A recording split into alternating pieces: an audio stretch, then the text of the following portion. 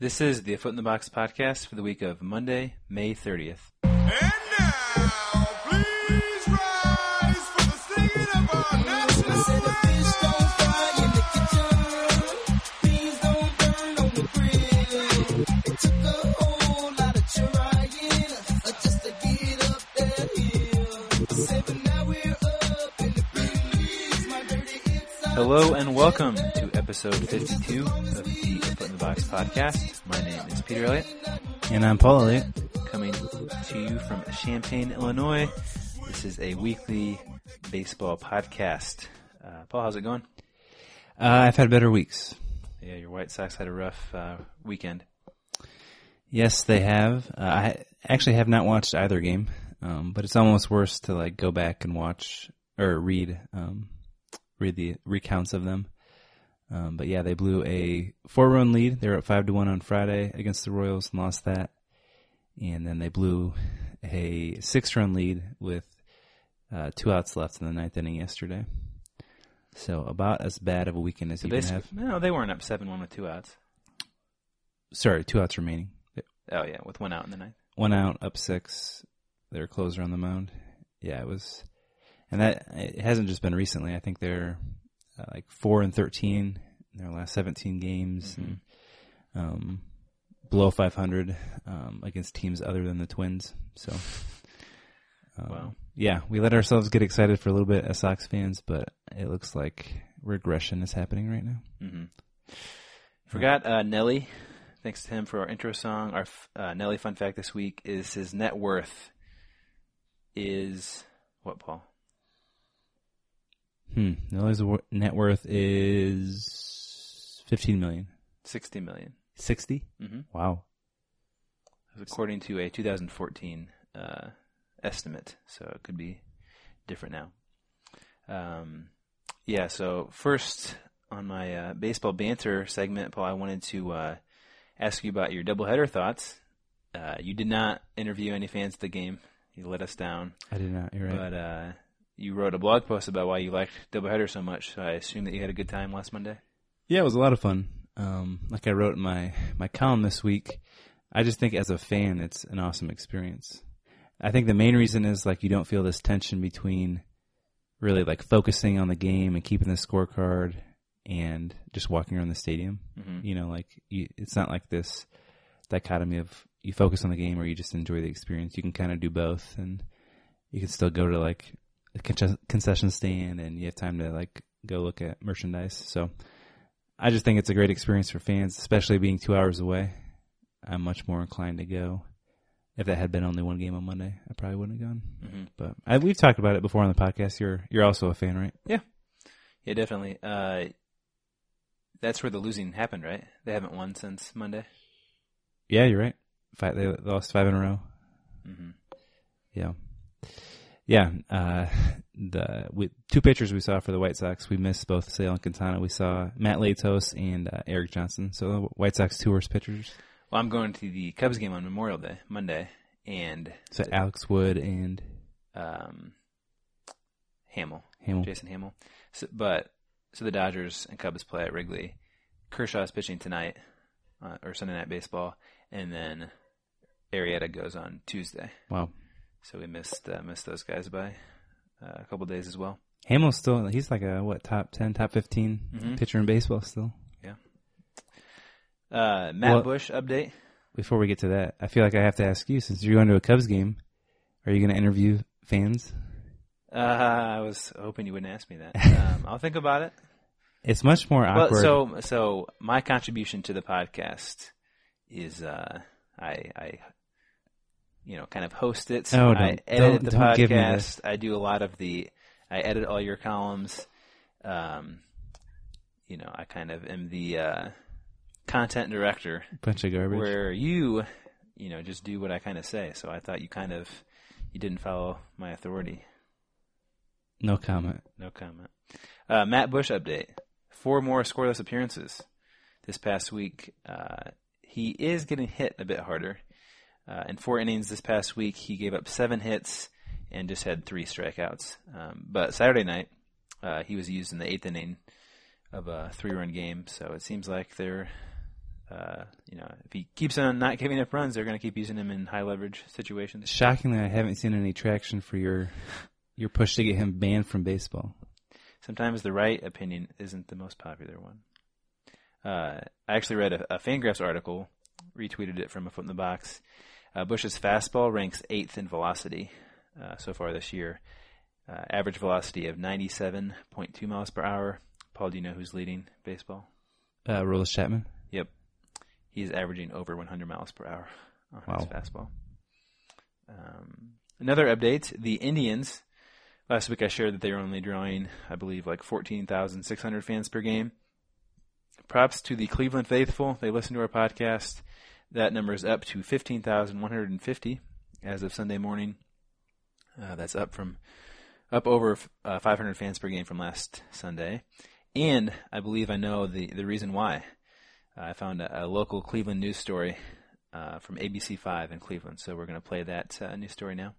Summer weather is here just in time for the Indians to come home for a 10-game stretch. They may be winning games this year, but they are dead last in another ranking. Derek Waller is live at Progressive Field. Derek, we're talking about attendance, which is not so great.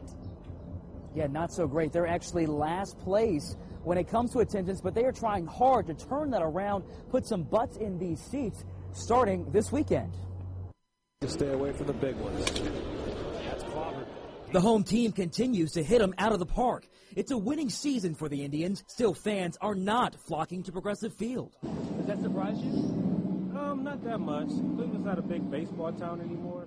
Steve Greenwood went a couple weeks ago. He plans to go back, but says the Cavs are soaking up all the attention. Maybe after the Cavs, in their run, more people may go. According to ESPN, the Indians are averaging about 14,500 fans per home game this season. That's behind Tampa Bay and Oakland, and far from the more than 40,000 per game L.A., St. Louis, and San Francisco squeezed into their seats. It's not easy to certainly sell 81 home games. Team spokesman Curtis Danbury puts some of the blame on our cold spring, but with heat here to stay and renovations like the massive new scoreboard now complete, he's hoping fans come back downtown. What we've done over the past 2 years is completely renovate and enhance the experience for our fans to want to come here more than one time a year and be a part of the experience. And with the team we have, now's the time for fans to get behind this team and really provide that home field advantage to propel us into a postseason berth. And back here live at Progressive Field, Danberg says that things could be looking up this weekend because attendance looks to be above 20,000 for this weekend's games. Of course, tomorrow night at 7:10, they take on the Orioles for Dollar Dog Night. And I just learned that it's also going to be the first fireworks of the season. So the Dollar Dogs did it, huh? Apparently, yeah. So good job by the Cleveland ticket sales team. What's funny about the Indians is that they actually helped drive the Browns out of Cleveland the first time when they moved to Baltimore. Right? That 30 for 30 I mentioned last week. They were talking about how nice the new Indian Stadium was, and therefore no one wanted to go to the Browns stadium. But now it seems like the Cavs are the hot thing, and no one wants to go to Indians games. And I think that didn't they have a huge sellout streak in the 90s? Yeah, back when they had Manny and Jim Thome and it was Bartolo, Jacobs Field. Yeah, Kenny Lofton. So we'll keep tracking attendance and keep my eye out for attendance stories on the local news.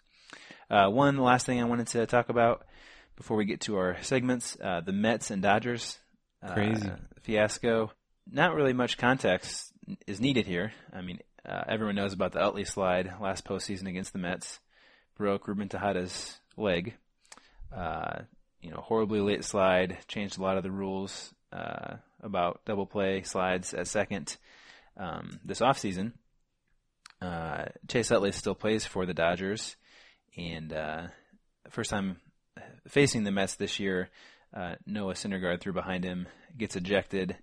Seemed like a pretty big overreaction from the umpire because there was no warnings before that. That was verified? I believe so.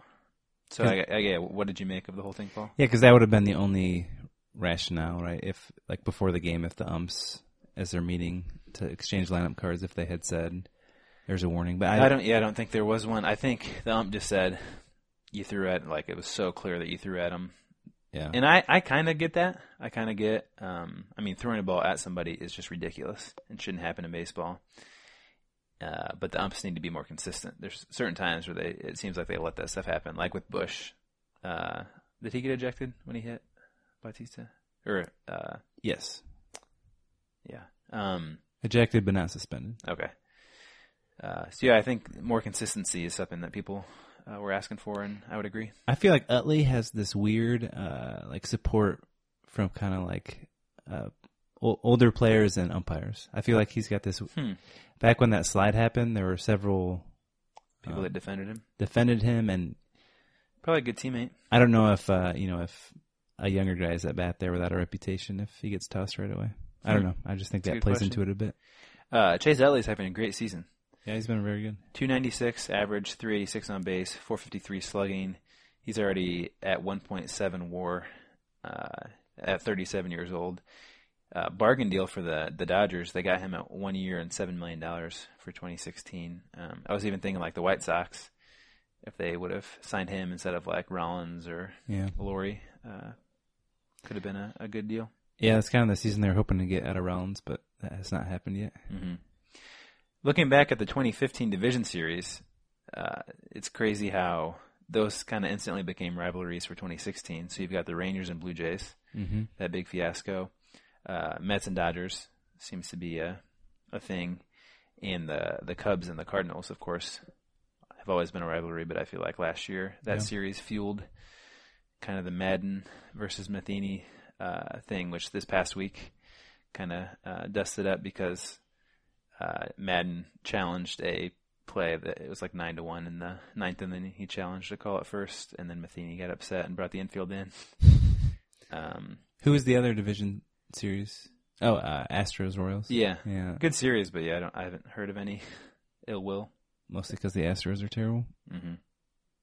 You got anything else? I was just gonna say, at least from my perspective, it's becoming more and more apparent that the Giants, I think, are emerging as kind of the Cubs as the second team in the National League to challenge the Cubs. Really? Pirates are playing well. Yeah, I just think if I were a Cubs fan, the trio of starters that the Giants have, Baumgartner, Cueto, and Samardzija, they all have FIPS under 3, and they just seem, the Giants especially, seem to be a really good postseason team. So I would be, I wouldn't say worried, but that they would be a team that I would be keeping an eye on as a Cubs fan. The thing about their regular season record is that the other two spots in the rotation have just been awful. Pretty terrible, yeah. PV and Kane just got hurt. He wasn't pitching that well. Yeah. All right. This week's podcast, have Out of the Box. Paul and I have a couple baseball articles to talk about. Then TW. What are we looking at this week, Paul? The luckiest players so far this year. Okay. Then we have Sounds of the Game, looking at the Mexican sensation, Fernando Valenzuela. Very topical this week with Julio Urias, his debut. Hopefully I'm pronouncing that correctly. How confident are you that you're pronouncing that? I'd say 45. Then after Sounds of the Game, no interview this week, no baseball profile. We have our annual Memorial Day trade deadline game. First annual. So Paul and I will explain it there, but essentially we're just drafting players we think will get traded. And then we'll head to the bottom of the ninth with Say My Name, my Yahoo Answer of the Week, which I'll hype now. This question will blow your mind, Paul. This question, I will tweet it out this week and give the credit where it's due, but it will elicit some feedback. I guarantee it. And then close it out with Pick Your Team. But first we have Out of the Box.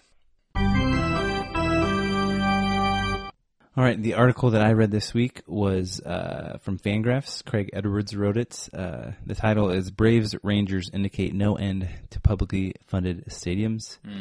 As I've stated a few times on the podcast over our 52 episodes, and then also, Peter, just in conversation, I am a big anti-publicly funded stadium guy. I think it's ridiculous when owners threaten to leave a city just in order to get taxpayers in that city to pay for a new stadium. And so I guess this article is just kind of fodder for me to rant about it on our podcast. But Edwards looks into kind of the history of publicly funded stadiums over the last 20 or 30 years. Since Camden Yards was built in the early 90s, there have been 21 new stadiums built. Out of those 21 stadiums, guess how many were privately funded? So not paid for by tax money? Correct. Like at all? Correct. I'll guess 3. 1. Okay. Yeah, the Giants built a stadium using private funds in the early 90s, right around the time Barry Bonds got there. But that was it. The Cardinals kind of did more like a split, half private, half public. And then two of those parks that were built since Camden are getting new parks again, right? Correct. The Rangers and the Rangers and the Braves, which is why this article was written. So 21 out of 30 franchises have had new stadiums built, and 8 others have undergone major renovations. So that leaves Tampa Bay as the only franchise not to do anything since then. So I thought that was really interesting that only 1 out of 21 stadiums has been privately funded. And then when you dig into some of the details about the Braves and the Rangers, it's pretty maddening. If I were a resident of the Atlanta area or of Arlington, I'd be pretty frustrated. In the case of the Rangers, they didn't even their stadium is fine. They're not getting a ton of complaints. Their attendance is above average, but they just felt like the city felt like the Rangers kind of deserved a new stadium. It's too hot, right? Too hot, yeah. For being in Arlington, felt like it was time that they got a new stadium, and so they're building a brand new air conditioned stadium in Arlington. They're not even moving to a new area. Well, with the Rangers, it's like they're not imposing a new tax; they're just extending the tax that was levied to build the Cowboys' new stadium. So they're playing it off like it's not a classic. Mm-hmm. We're taxing everyone. It's just, we're extending the tax that was already in place. And their lease isn't even up on the Braves lease had run up after 20 years, and so that gave them the opportunity to move on. But the Rangers lease at the ballpark in Arlington wasn't even up. Are they tearing down Turner Field and that's a great question. The Rangers Park? I don't know. It's a really good question. But yeah, then the Braves, if I lived in the city and they were moving to Cobb County, I'd be pretty livid as well. I just think that, millionaire, billionaire owners don't deserve that. And I think there is a sense in which a baseball team isn't like every other business. Like you can't just uproot. Like you have a fan base and you have loyalty, and it's just such a part of people's lives that to threaten to move elsewhere just so you can get a publicly funded stadium, I think is a pretty crappy move. Mm-hmm. Did you read the article I sent you? I read part of it. Okay. Yeah, so there's an article on Baseball Prospectus by Meg Rowley, something like that. And she talked about how, of course, everyone gets upset over the tax issue. There's so many other things that tax money should be going towards, or just we shouldn't be taxing people if it's going to pay for things like this. But there's also the element that teams keep building new parks. There's not, or I guess you lose something when you build a new park.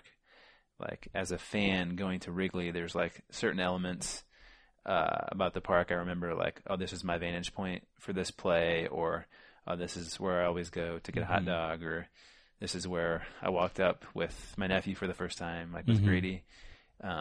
There's like special moments in the park that become very nostalgic and special, and like a home, very much like a home. And if you keep building new homes when you don't need to, you just lose something. Like this home becomes less special to you.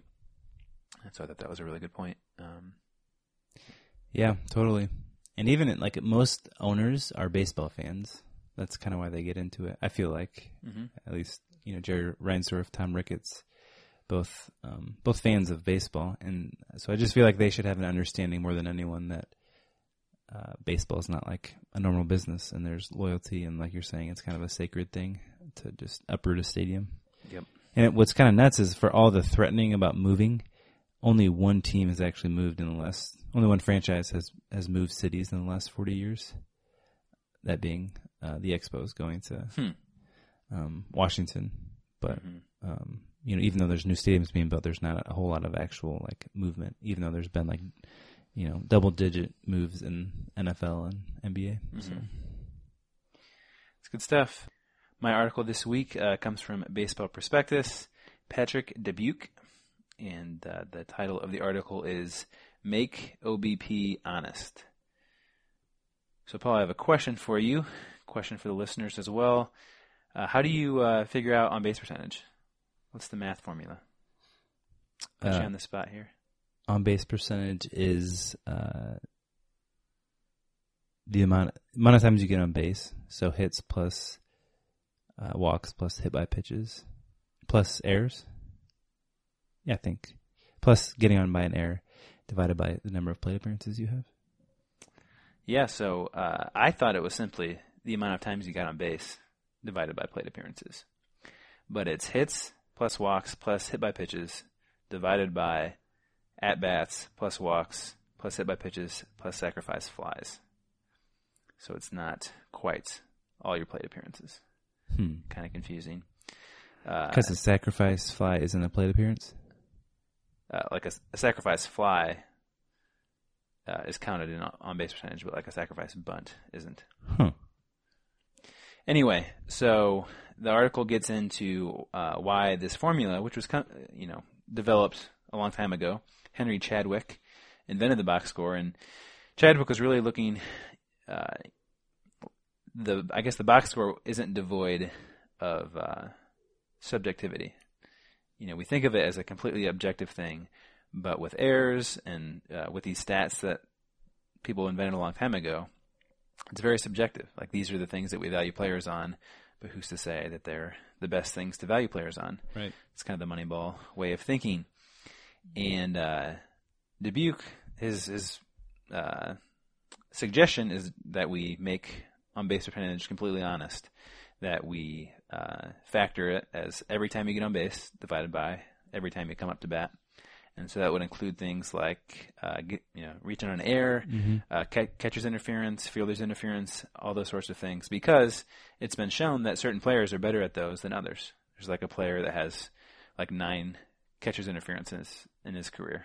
And so it's a weird skill, but he that is a skill, and he gets on base because of it. Do you know why that it wasn't just that simple? Yeah, just when it was invented, that was someone's rationale for on-base percentage. So I thought that was a good idea. It probably won't change. But yeah, if you're wondering, on-base percentage is hits plus walks plus hit by pitches divided by at-bats plus walks plus hit by pitches plus sacrifice flies. And you can read the rest of the article along with Paul's article on the podcast episode page at afootinthebox.com. Next up, we have TWTW. When you can put some of those categories, you got your OBPS and all that and the VORPs, when they put in TWTW and then interface those numbers with TWTW under that category, then you might have something cooking. What TW is? Yeah, what is that? That's the will to win. All right, thanks as always to Hawk for that intro. Hawk, I didn't mention earlier, during the meltdown on Saturday, I went back and rewatched it. He was suggesting pretty emphatically, he's very angry that the White Sox weren't putting the defender behind the catcher on who was the bad pitcher that came in? Tommy Kahnle, which was also a terrible move by Ventura to bring him in. Why they weren't bringing a fielder behind the catcher, because Kahnle couldn't throw. Which is illegal, right? Yeah, very illegal. And the second time he mentioned it, Steve Stone, his partner, said, not sure if the rule book's changed, but that's been illegal for a while. And Hawk maintained that he had seen it before. Probably when Yaz was up. Yeah, or Yaz. Probably Yaz from his position in the outfield could run behind home. Yeah, it seems like there's been a weekly Hawk thing this year, even though he's doing half as many games. But so for TWTW this week, I'm actually using an article that was written by Rob Arthur of 538, very talented baseball statistical writer that I enjoy. he wrote an article entitled "Who's Hitting the Ball Harder This Year and Who's Just Getting Lucky?" And the article looks at players that so far this year are getting lucky in a good way or unlucky in a bad way. And the way that they measure this is by looking at shifts in OPS, on base plus slugging. So he looks at all the biggest margins of change in OPS, and he subtracts that against predicted changes in OPS based on StatCast data. So Arthur in 538 developed a formula by which you can look at velocity, speed off the bat, and launch angle, and you can predict the change in OPS this year. So I don't know all that goes into that, but essentially you're just taking sort of the subjective out of it, and you're saying, based on how hard a batter's hit the ball and the way he's hit the ball this year, what should his OPS be and what is his actual OPS, thereby being able to determine if the player's been lucky so far this year or, meeting about what he should. Does that make sense? Mm-hmm. So, on the unlucky side of things, the most or the least lucky player so far this year is Kendrys Morales, DH for the Royals. He has had an actual OPS decline of 287 points. When using their algorithm, he should be up 88 points so far this year. So that's a difference of 375 points. Also in that range is Prince Fielder, DH for the Rangers. It's been awful. Yeah, he's had a dip of 287 points in his OPS actual, when the predicted amount is just down 35 points. Other guys, Joey Votto, Mark Teixeira, Russell Martin, they are all in this camp as well. Also, Domingo Santana, right fielder for the Brewers, have all been really unlucky so far this year. Conversely, looking at the players who have... Please tell me Diaz for the Cardinals is on there? No, he's not on here. Two guys in particular have been really lucky, according to this Hazel Baker formula. Nope. John Jaso. Carpenter. Holiday. Or is it John? It's John Jaso. Is that how you pronounce it? Oh, with the Pirates? First baseman for the Pirates. He has had an actual decrease of negative 7 points in his OPS, when really it should have been a dip of almost negative 200 points. Have you seen what he looks like? Yeah, real long hair. Hippie. And then Michael Saunders, outfielder for the Blue Jays, has also been very lucky so far this year. So I enjoy this. If you're a fantasy player, this would be really helpful. It takes some of the subjectivity out of it. We're only 2 months in, and it's such a small sample size that you can tend to overreact. So I would look for guys like I mentioned, Prince Fielder and Kendrys Morales, Joey Votto to pick it up.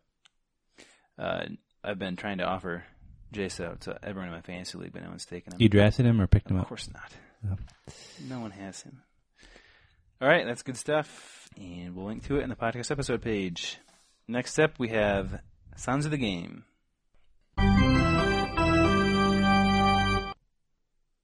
All right, for Sounds of the Game this week, we are going to look at, like I mentioned earlier, Fernando Valenzuela. So Fernando made his debut in 1980 at the age of 19. Valenzuela is from the country of Mexico, and he's also only 5'11", a very unique player in baseball history. And I thought of Fernando because this week another Mexican ball player, Julio Urias, apologize if I'm still mispronouncing that, he made his debut with also the Dodgers this past Friday. He's also 19 years old, also short, only 6 foot. So a lot of similarities there between the two. Neither one of them threw all that hard. Fernando actually had a screwball. It's kind of like his best pitch, or what he's famous for. So I thought it would be cool to look at Valenzuela's best performances. Fernando, like I said, made his major league debut in 1980. 1981 is the season where he really took off, though. He won the Cy Young and Rookie of the Year award that year. He is the only pitcher ever to do that. Despite these records, he was snubbed in Paul's MVP, or best rookies of all time, yeah. Which I think you didn't account for the fact that it was a strike-shortened year. So his numbers aren't all that impressive. Yeah, his WAR wouldn't be that great. But the season was shortened by quite a bit. Like his stats were the best. He should have won Cy Young, which is rare that a guy that won Cy Young back then actually should have. But he did have pretty great numbers. There's a strike in 81. Mm-hmm. I didn't know that. Yep. It was like mid-season. So Valenzuela started the year 8-0 with 5 shutouts and really took the baseball world by storm. He became really popular with Dodgers fans, many of whom were Latino, because Los Angeles was, it's close to Mexico, and there's lots of people with Mexican descent from all my studies on Latin American things.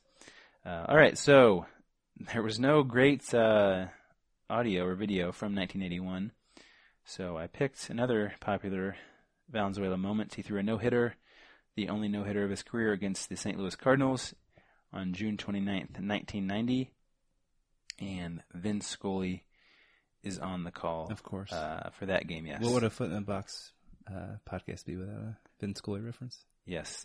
So listen to this call. Also, while you listen to it, think of other players you know from Mexico.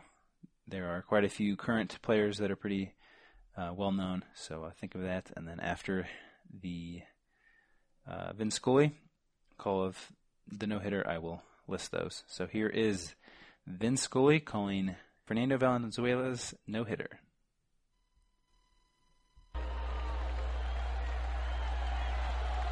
And so it has come to this. We go to the 9th inning here at Dodger Stadium. The Dodgers 6 runs, 12 hits, 1 error. The Cardinals no runs, no hits, and 3 errors. It is the 29th of June. In case someday, long from now, Fernando is playing this back to his grandchildren. And Vince Coleman will start it off. Coleman is grounded to short and struck out twice. Pass ball away, ball 1.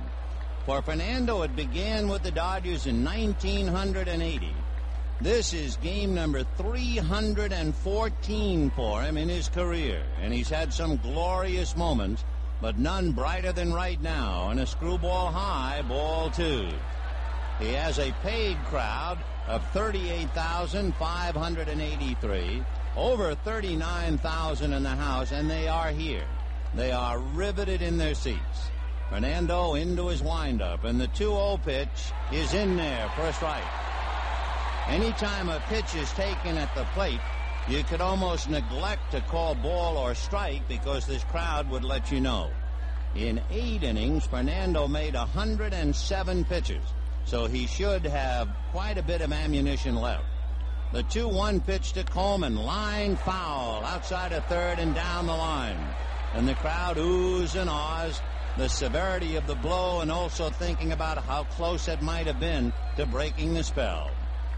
Coleman, talking about a spell being broken, is hitting 300. He has a 10-game hitting streak of his own on the line. The crowd trying to will Fernando to get an out, and the 2-2 pitch is strike 3 called. Outside corner as Coleman ran up as if to bunt, and he and Jerry Lane, the plate umpire, are nose to nose. But Coleman has struck out 3 times, and more importantly, Fernando has only 2 outs to go.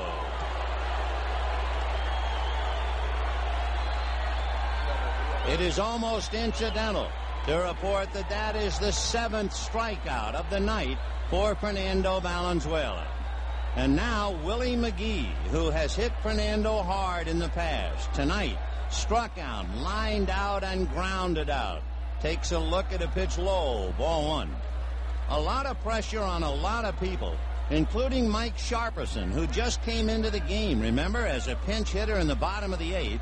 And cold, if you could be cold on a night like tonight in Los Angeles, he is asked to play third base 90 feet away from the hitters with a no-hitter in the balance.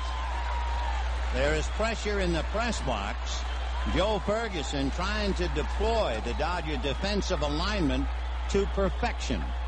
Fernando's 1-0 pitch to McGee outside. In looking at the Dodgers, Eddie Murray wide, but even with the bag at first. Sharperson close and even with the bag at third. The outfield shaded to left. Javier slightly into left center. Brooks giving McGee most of right field, and Gonzalez straight away in left. Fernando reading his buddy signs, Mike Scioscia, and the 2-0 Scroogey is high, ball 3. For the record, the men behind him, Eddie Murray, Juan Samuel, Alfredo Griffin, and Mike Sharperson, Jose Gonzalez, Stan Javier, and Hubie Brooks.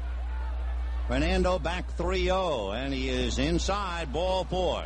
So now, when he needs everything he has, he will have to pitch out of a stretch with Guerrero and Zeal coming up. There's almost some poetry in the moment to realize the former Dodger, the good friend of Fernando as a teammate, and it is Pedro Guerrero hitting .294 with the opportunity now to break up the no-hitter. Guerrero hit a looping fly ball to shallow left, dropped by Gibson for an error, fly to center and walked after that. And there goes McGee, and the pitch is hit foul outside of third and down the line, 0-1. So McGee going on the pitch, Fernando intent on getting Guerrero, because McGee, with all of his talent, can't steal a no-hitter from first base. McGee has stolen 21 out of 25, with the Cardinals down 6-0. It's not that McGee wants to steal, but the Dodgers don't want to hold him on. Murray is well off the bag, and so McGee figures, if you're going to give it to me, we'll get it and take it. The strike one pitch to Pedro Guerrero. Swung on and missed. And the crowd now with more emotion following every pitch. There was a short chant, Pedro, Pedro, as they did in Boston in the '86 World Series to try and taunt Strawberry. And now they're doing it to Guerrero, hoping to distract him, hoping to upset him, hoping perhaps to make him try too hard. Fernando ready, and the strike two pitch is hit back to the box, dribbling to second. Samuel on the bag, throws to first, double play. Fernando Valenzuela has pitched a no-hitter at 10:17 in the evening of June the 29th, 1990. If you have a sombrero, throw it to the sky.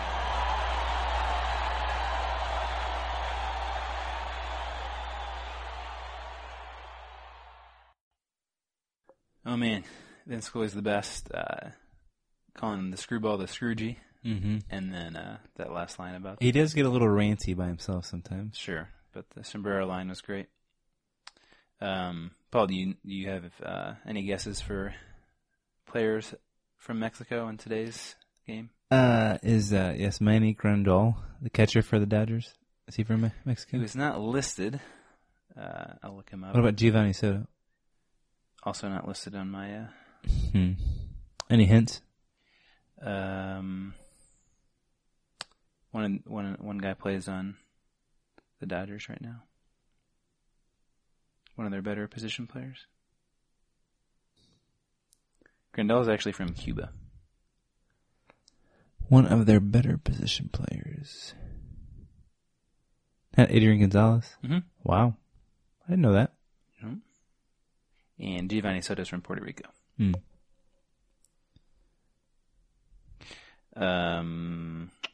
Yes, so Adrian Gonzalez is the best. Jaime Garcia from the Cardinals. Soria, I can never pronounce his first name, relief pitcher. Giovanni Gallardo. Who's he play for now? Rangers? No. Look that up. So Valenzuela is definitely the best player from Mexico of all time. He's not in the Hall of Fame. Vinny Castillo is also a well-known player from Mexico. Orioles, I believe. Gabe Gallardo. Just double-checking here. He's been hurt this year. Yes, plays for the Orioles. All right, if you're wanting to get to know Fernando better, there is a great 30 for 30 about him, Fernando Nation. It's probably on Netflix. So go check that out. Fernando Nation's the name of it. All right, that was Sounds of the Game. Next up, our annual Memorial Day trading deadline game.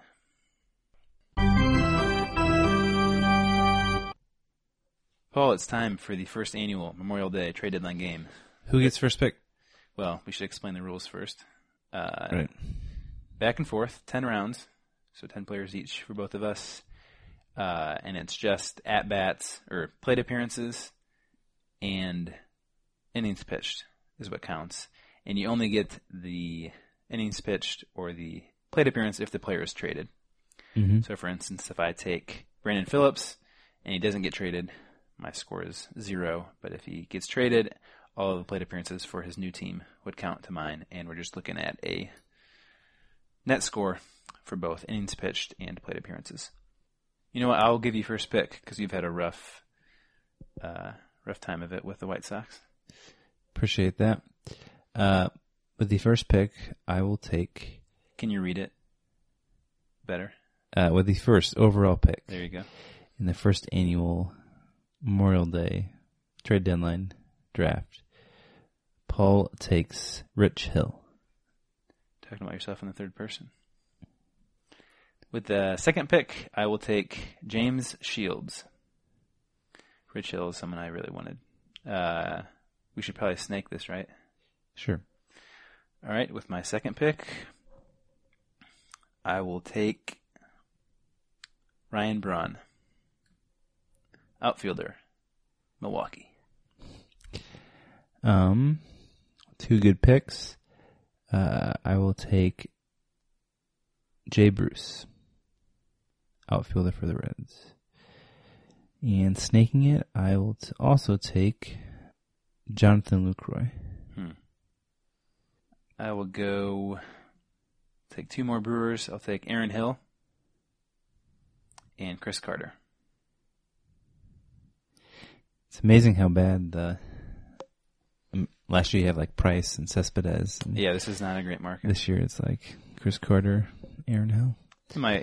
Teams might weed out. Like if the Yankees are bad, opens up a lot more. Andrew Cashner, pitcher for the Padres, former Cub. And you think the Cubs would trade Anthony Rizzo for Cashner back? No. That's right up there with the Rizzo trade is one of Theo's best. I'm also going to take Nick Markakis. Too much money. All right. I'm going to take two Braves, Jeff Francoeur and AJ Pierzynski. Drew Pomerantz, pitcher for the Padres. And I will also take Coco Crisp, outfielder for the Athletics. Take two Reds, Brandon Phillips and Tony Cingrani. I thought about Phillips, but doesn't he have like a weird... Yeah, I don't know. He'll eventually realize he wants to play for someone better. How many players is that for me? 8. Okay. I'm going to take Julio Teheran. And this one's a little out there. Jorge Soler. I like it. That's great. So I've just got, these are my last two. Mm-hmm. All right. I will go Chris Davis. Chris with a K. Mm-hmm. With the Athletics, and then another Athletic, Sonny Gray. All right, my last pick, I will go with Eric Johnson, pitcher for the White Sox, who is reported to be on the block. Also very good. So, you read off the teams? Yes, Pete has James Shields, Ryan Braun, Aaron Hill, Chris Carter, Jeff Francoeur, AJ Pierzynski, Brandon Phillips, Tony Cingrani, Chris Davis, and Sonny Gray. It's a winning lineup right there. I have Rich Hill, Jay Bruce, Jonathan Lucroy, Andrew Cashner, Nick Markakis, Drew Pomerantz, Coco Crisp, Julio Teheran, Jorge Soler, and Eric Johnson. Those last two might win you the battle. All right, we going to put anything on this? How about a 6-pack of beer? I think we do straight cash. Just like $20? $10. $10. I like it. All right. That was it for our Memorial Day trading deadline game. And next up, we have bottom of the ninth. All right. We'll cut straight to it, Paul. Say my name. Say my name, say my name. All right. My name this week, I know you haven't been loving the fact that I've been using nicknames instead of the real names, the actual Not authentic. past few weeks. So this week I went with a real name. The name is Cletus Poffenberger, and he was a player right before World War II. Pitched for the Tigers in 1937 and 1938. He had a very good rookie season where he went 10-5. Not a great ERA, 4.65, but did pitch over 130 innings as a rookie.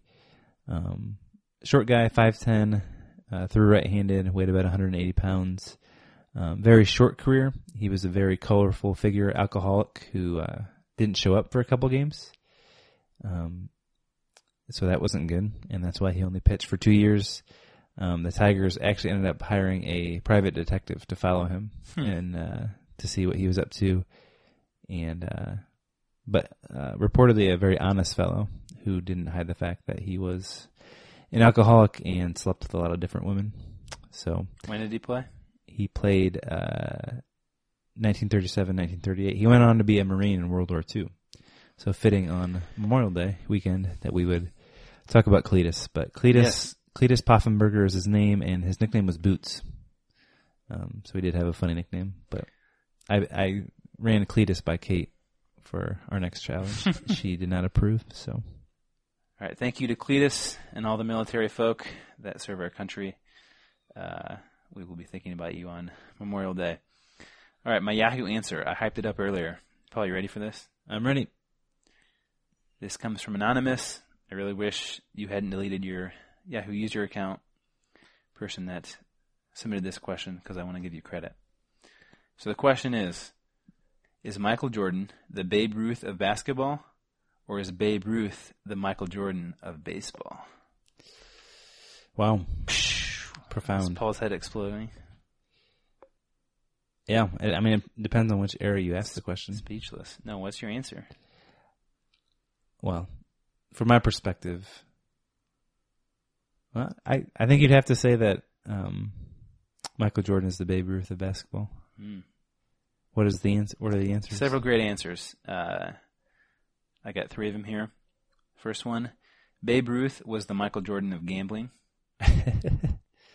Another one, the best athlete in all of football was undoubtedly Jerry Rice. From Agnes. Didn't really stay on topic there. And lastly, from Credo, Michael Jordan is Michael Jordan. Babe Ruth is the Babe. Keep it simple. I like that. But I think Babe Ruth was a more dynamic athlete and game changer than Jordan. By dynamic, you just mean more of an impact? More of an impact, changed the game. I think more of a like celebrity at the time. Babe Ruth is kind of like a joke now, like this fat, pudgy guy that hit all the homers. Back then, he was like, he's like the most recognizable guy in all of America.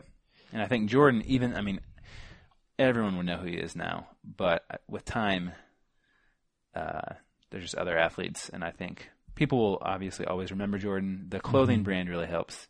The shoes. But I think Babe Ruth was more of the, I don't know. The thing about historically great player. The thing about the Babe that always gets me is the historical context. Like, he was hitting more home runs than entire teams. Like, no one at the time was hitting more than 10 home runs a season. He comes along and is hitting 50. Like, I don't think there's been any sports figure that has so outperformed his peers like Babe Ruth. So, yeah, I think that's why Michael Jordan is the Babe Ruth of basketball. Before we get to pick your team, who you got in the Game 7 Warriors Thunder game? A lot of people will be listening to this on Memorial Day, getting ready for the game. Dub Nation for sure. The game last night was one of my favorite NBA games that I remember watching. And it's relevant. Klay Thompson's brother, Trace Thompson, having a pretty good season for the Dodgers. Yeah, the only position player the White Sox have developed they trade away to the Dodgers. So. Yeah, I think the Warriors got that for sure. Klay Thompson was unreal. Mm-hmm. All right, pick your team. Update. Last week, Paul picked the Yankees, who went 3-3. I had the Brewers, who went 5-1. So I take a few games lead. My record is 32-18. Paul, you are 30-19. So just one game back. So who's your team this week? Gonna go with the Giants. I think they're gonna stay hot, and their pitching has been pretty phenomenal lately. Playing pretty good baseball. Playing hard out there. Yep, doing the small things well. Yep. My team is the Cardinals. They've been playing a little bit better recently. Played well in the nation's capital this weekend, and they got the Brewers to start the week, who are not very good. All right, well, that does it. You can subscribe to our podcast on iTunes. Make sure to leave us a rating and review there. That really does help the word get out to more people. We're also on Stitcher now, so if you use Stitcher... How's that work? Did you have to submit us to Stitcher? I would like to say they came to us, but it's pretty easy. You just give them the RSS feed, and you're on there. So we should have done it earlier, but now you can listen to us on Stitcher. You can also listen to us on SoundCloud as well. You can send us emails at afootinthebox@gmail.com. We got a great one with a Trout trade proposal that we will tackle next week on the podcast. So send us emails. We'd love to interact with you over email.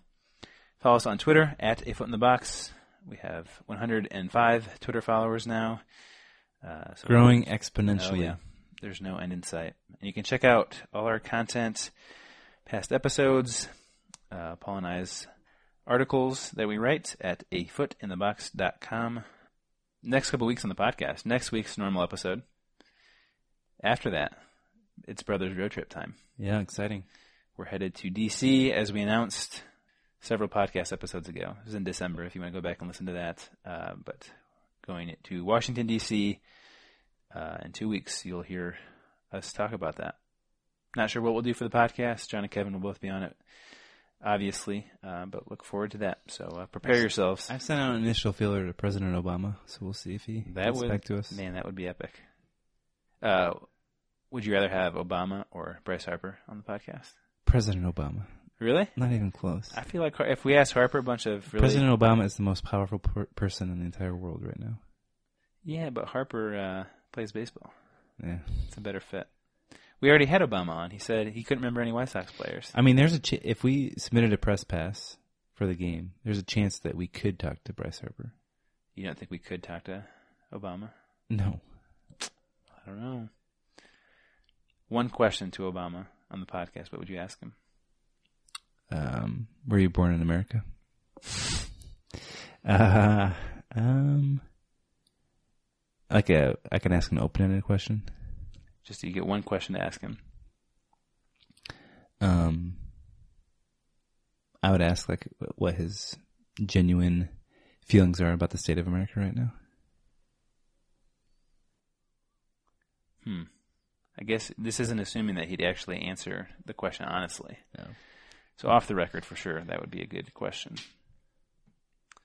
On the record, and because this is a baseball podcast, I'd ask him what he thought was America's pastime. Kind of stir the pot a little bit.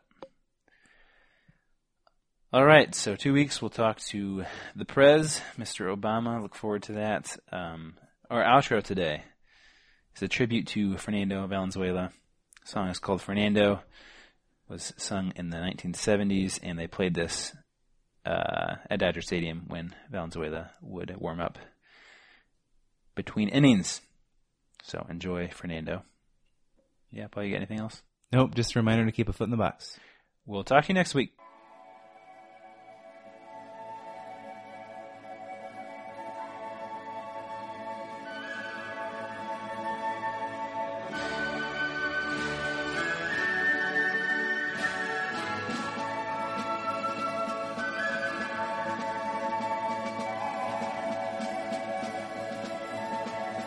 Can you hear the drums, Fernando?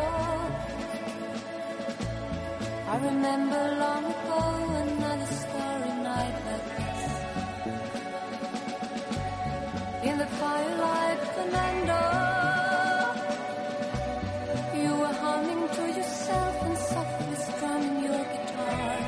I could hear the distant drums and sounds of bugle calls were coming from afar. They were closer now, Fernando. Every hour, every minute seemed to last eternally. I was so afraid, Fernando.